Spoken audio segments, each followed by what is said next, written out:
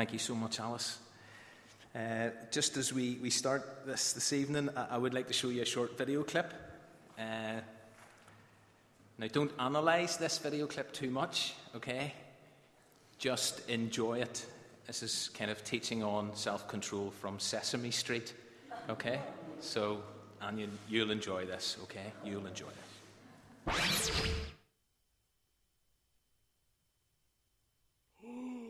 Oh, nom nom nom nom nom nom nom.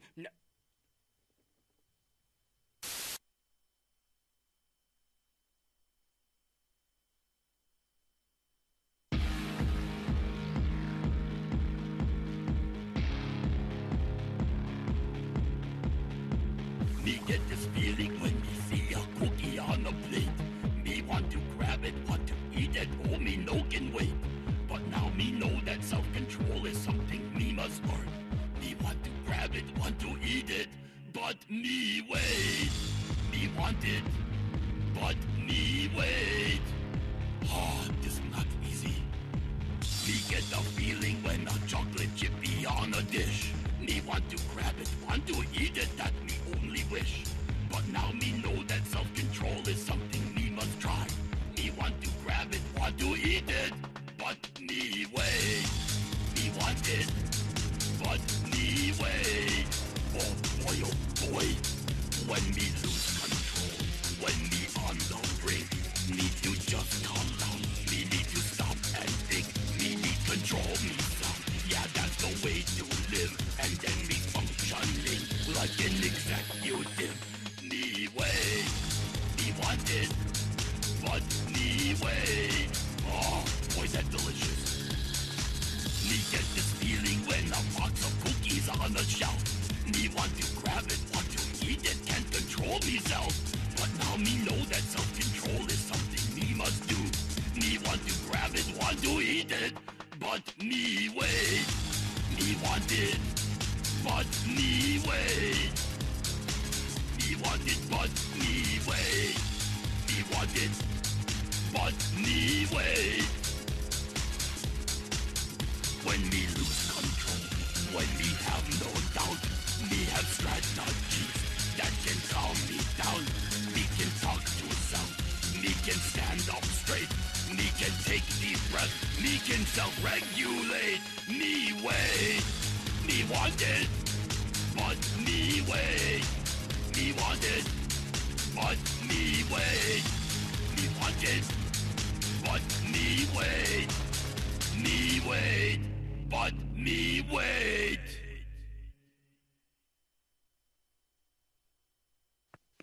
Okay, me waited long enough. Cookie! Nom nom nom nom nom nom oh, nom nom nom nom nom nom nom.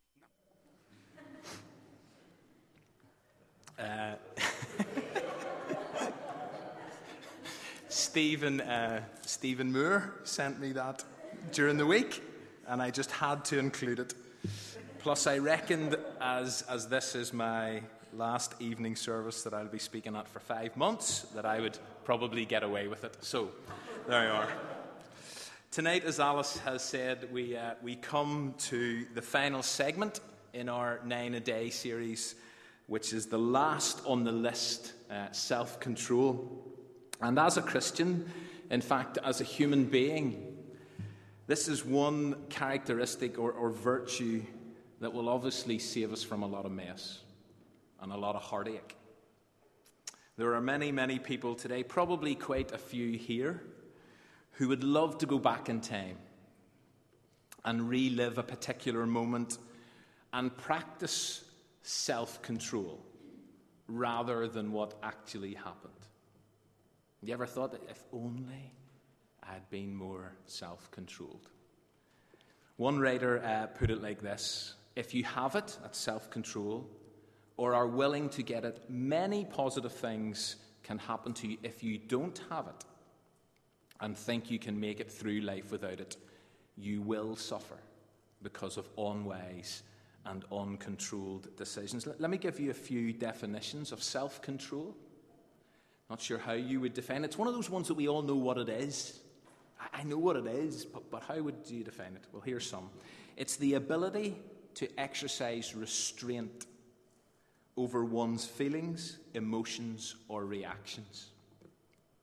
Or here's another few. It's the virtue of one who masters his desires and passions. It's restraint exercised over one's own impulses, emotions, and desires. Now, although self-control is last on the list, I don't think anybody would suggest, well, it's therefore the least important. In fact, you could argue that without number 9, the other 8 are going to come under extreme pressure. If you're going to be faithful, if you're going to remain faithful, say, in your marriage, then self-control is a key quality to possess. If you're going to show and practice patience in a frustrating situation, then self-control is absolutely essential. If you're going to be peaceful in a volatile environment, you imagine some of the situations that are going to be in our streets over these next few weeks. If you're going to be peaceful in those kind of environments, then you're going to desperately need self-control. Or if you're going to be gentle in a difficult encounter, you're going to need to have self-control, or else you are going to speak harsh words. You are going to react wrongly. You could say it takes a lot of self-control to exercise the other 8. Love and joy and peace and patience and kindness. Plus, if we go back to where we started this series, and Alice has mentioned Galatians 5, you'll recall how this list of the fruit of the Spirit is set alongside a very different list. Paul doesn't just give us this list, he gives us another list that really is starkly different. The desires and acts of the flesh. And here's that list again. Sexual immorality, impurity, debauchery, idolatry, witchcraft, hatred, discord, jealousy, fits of rage, selfish ambition, dissensions, factions, envy, drunkenness, orgies, and the like. All of those are self-indulgent. All of those are clear expressions of human nature, out of control, not under control. And so this 9th segment is incredibly important if we're going to avoid living like this. If you're going to avoid this, you need self-control. And in week 1, we identified, and Alice had this verse up, but there is this conflict that still exists for Christians between these acts and the Spirit. The Bible's really clear on this. There is this conflict between old nature and new nature. And so, as I see it, this 9th segment of self-control is going to be essential if we're going to avoid supporting and feeding these. If you don't have self-control, there's every chance you're going to lose it with someone. Every chance you're going to cause division by an unwise word at the wrong time. Self-control has a profound bearing on these acts of the flesh. So do the other 8 segments, I know. But somehow this 9th one seems even more relevant, seems even more pertinent. So the question is tonight, do you have it? Do you practice self-control? And not just in one specific area of your life. Although for some of us there are certain areas of our lives that maybe do need to be isolated and do need to be addressed this evening. And we'll consider a few in a moment, but is this core characteristic actually ripening and developing right across your life? Came across this quote during the week. There are men who command armies but cannot command themselves. There are men who by their burning words can sway vast multitudes but who cannot keep silence under provocation or wrong. The highest mark of nobility is self-control. It is more kingly than regal crown and purple robe. Now, as we kind of begin exploring this a little more carefully, there's something quite unique about this 9th segment. For those who've been following this series, you'll know that most weeks I have tried to anchor almost every one of the segments in the character of God. So, for example, we've looked at the fact that God is faithful. God is patient. He's slow to anger. God is gentle. He's the good shepherd. God is good. And therefore, as those who've been made in the image of God, we have this potential to reflect these characteristics because we have been made in the image of God. Therefore, we can be faithful. And we can love because God is love. And we can be patient because God is slow to anger. But with this segment, number 9, self-control, there is no, in a sense, matching quality of God. God doesn't need self-control. God doesn't need to hold in check any of those evil desires or acts of the flesh. So he doesn't need that. As we know from, is it James that says that God is not tempted by evil the way we are. So God doesn't need self-control. But we do. We do. But let's get specific for a moment and think of when and where and why we need to exercise this segment. One of the most obvious areas relates to sexual desire and temptation. This is one of the big areas with regard to this. Because without self-control in this area of life, we will cause and create all kinds of problems, consequences, and regrets. It's maybe why sexual immorality is number 1 on that list of acts of the flesh. But you see, if you don't have self-control in this area of your life, you'll wreak havoc. Not only in your own life, but in the lives of many others. In the Old Testament, there are a couple of incidents where men of God faced rather intense sexual temptation. One of them exercised incredible self-control, the other didn't. And what's fascinating is that the one who did exercise self-control did it over a period of time, whereas the one who didn't appears to have messed up in a moment. And that's the thing about self-control. Sometimes we need it over a long period of time. Sometimes we just need it in a split moment. In Genesis 39, we read how Joseph found himself serving in Potiphar's house. And Potiphar's wife clearly started flirting with this young slave, until one day she bluntly asked him to sleep with her. And he refused, but she didn't give up. And in verse 10 of Genesis 39 it says, as she spoke to Joseph day after day, he would not listen to her to lie beside her or be with her day after day. The temptation came. It's reasonably intense, ongoing sexual temptation, but Joseph exercised amazing self-control. David, on the other hand, didn't. Sees his wife or sees his neighbor taking a bath, sends for her, sleeps with her. The rest is history. No self-control, and as a result, lives, quite a number of lives, were impacted, wrecked, destroyed. And certain people had to live with the consequences of losing self-control for the rest of their lives. Sexual temptation is still a very real and live issue.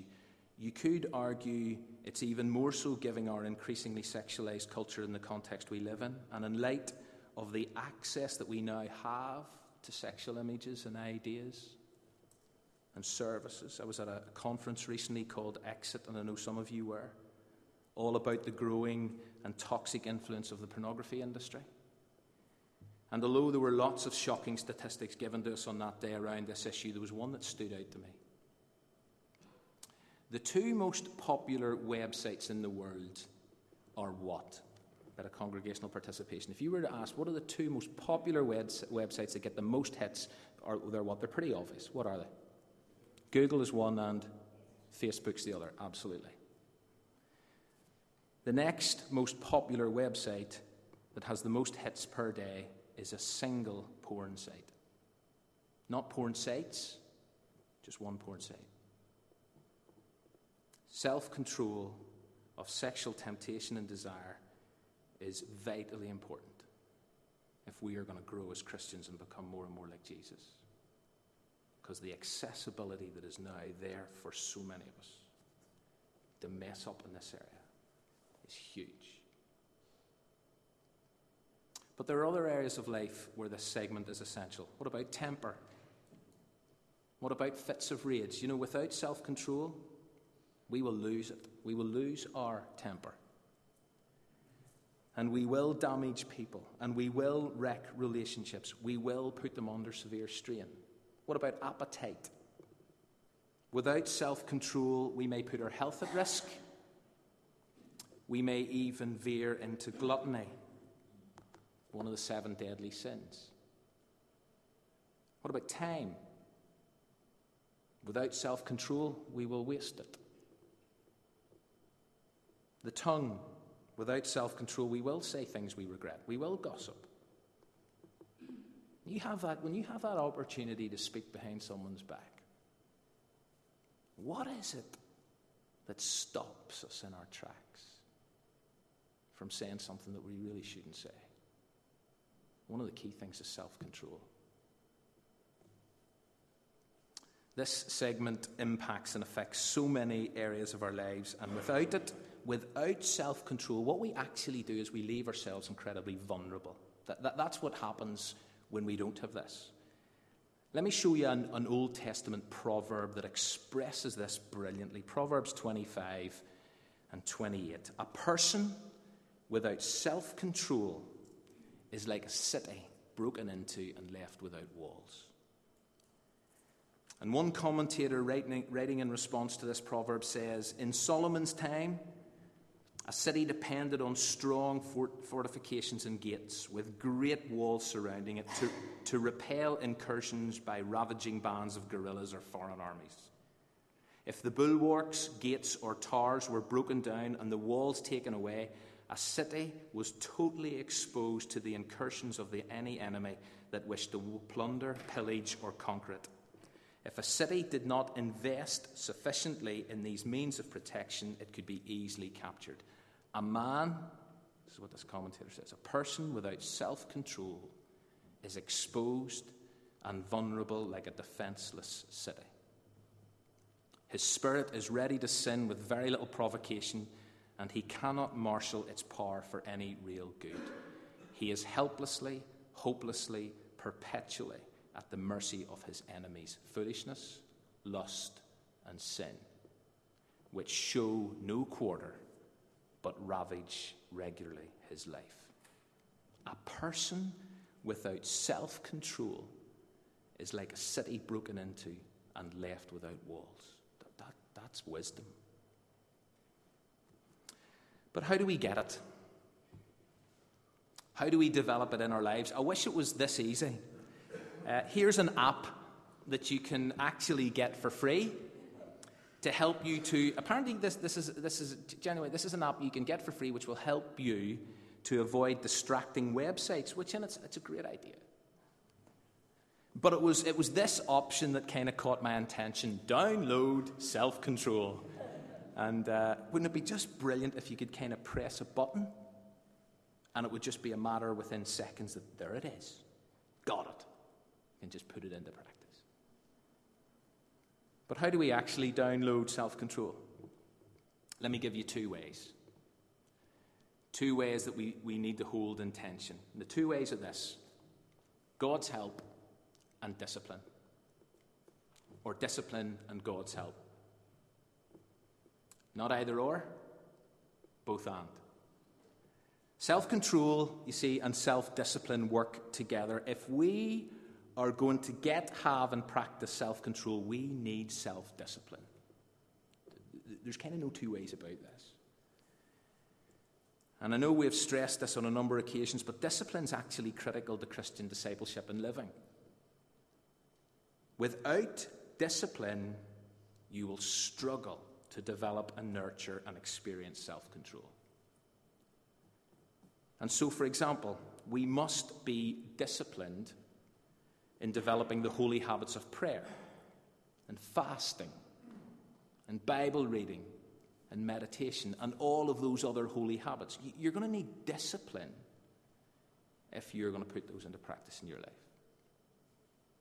We must be disciplined in our thinking, what we read, what we watch, which websites we do surf, what we do allow to fill and feed our minds. We've got to be disciplined. That's just the way it is. We must be disciplined in how we spend our time and our money. We must be disciplined regarding what and how much we eat and drink. Discipline feeds self-control, which in turn fuels discipline. You've got to work at this. And the Apostle Peter makes the point that actually, and I love this, you've got to make every effort to add this segment to your faith. Make every effort, says Peter, to add to your faith goodness, to goodness knowledge, to knowledge self-control. Make every effort. Question, what am I doing to add self-control to my faith?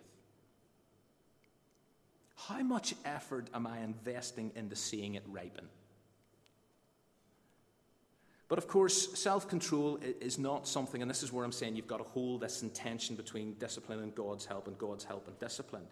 Because self-control is not something we determine to do on our own or get by pure self-effort and discipline. It is a fruit of God's presence in our lives.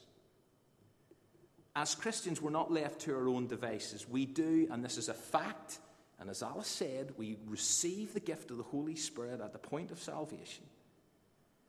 But we then live by the Spirit, and the Spirit empowers us in order to live in such a way that we can display this fruit.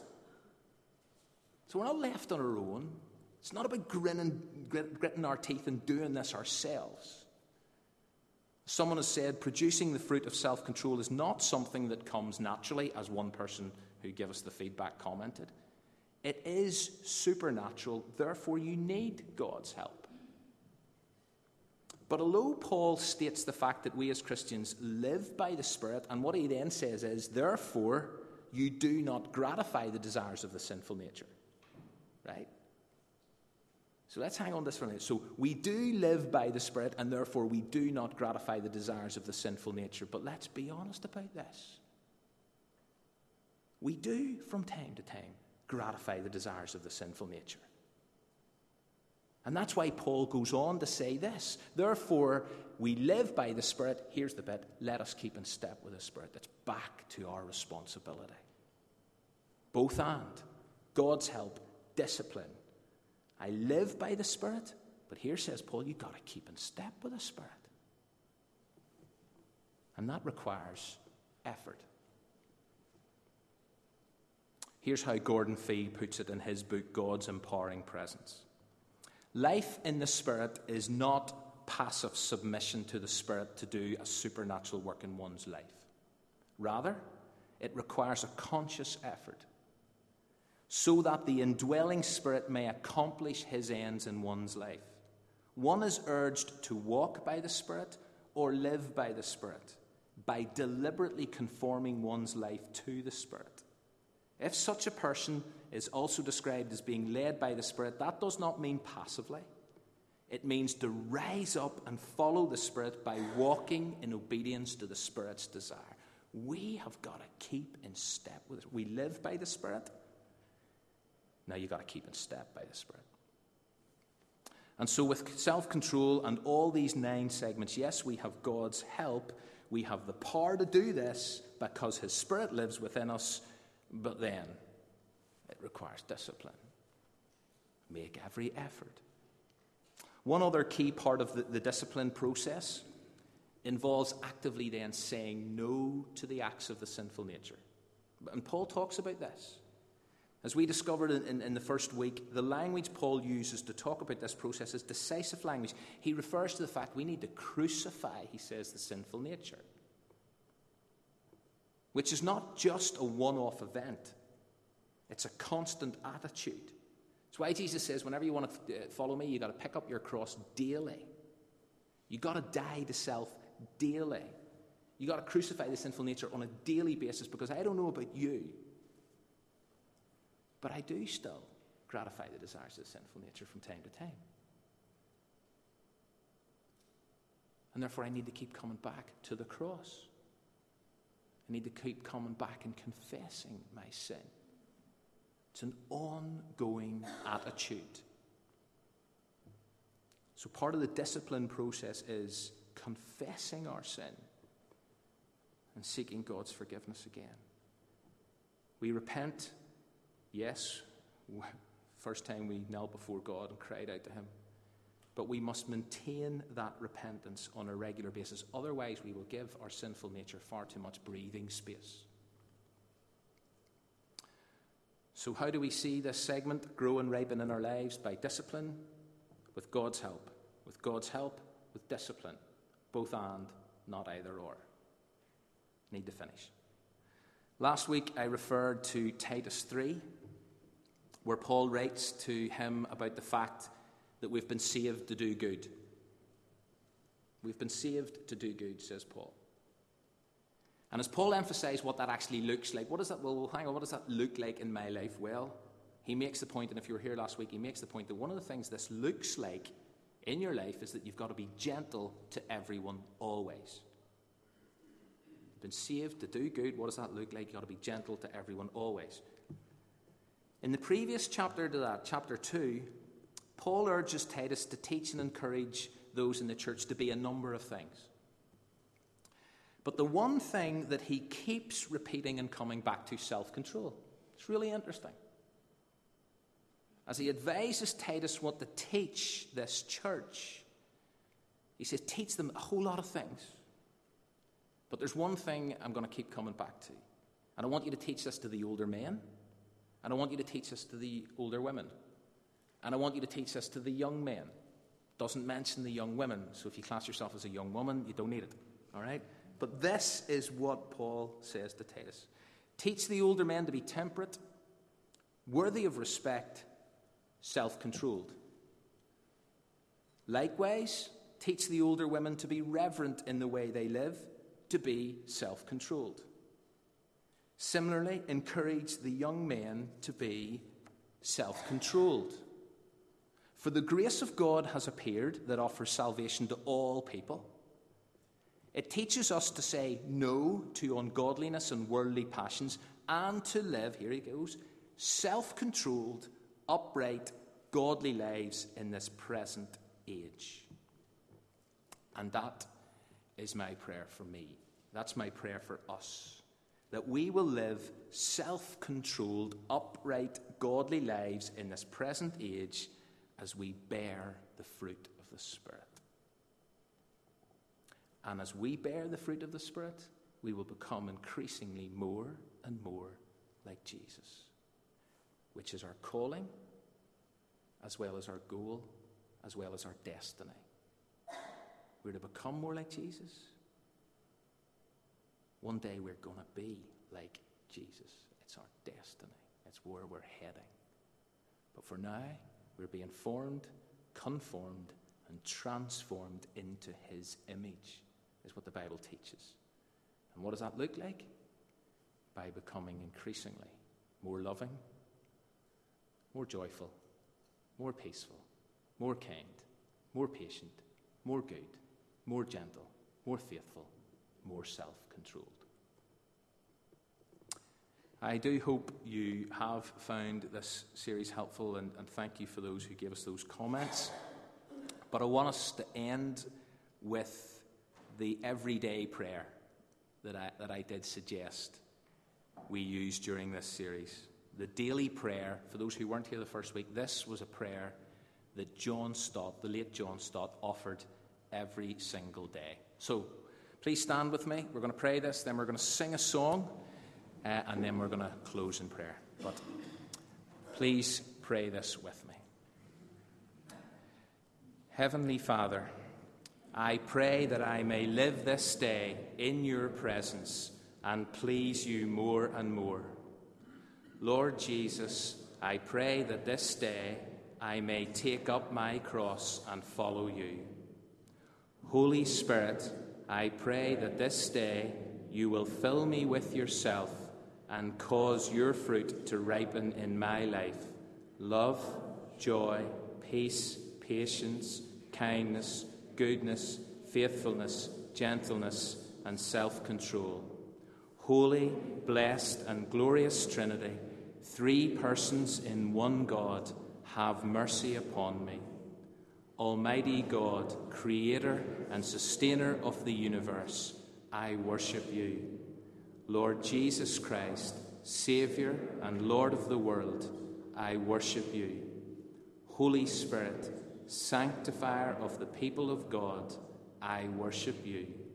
Glory be to the Father, and to the Son, and to the Holy Spirit, as it was in the beginning, is now, and shall be forever. Amen.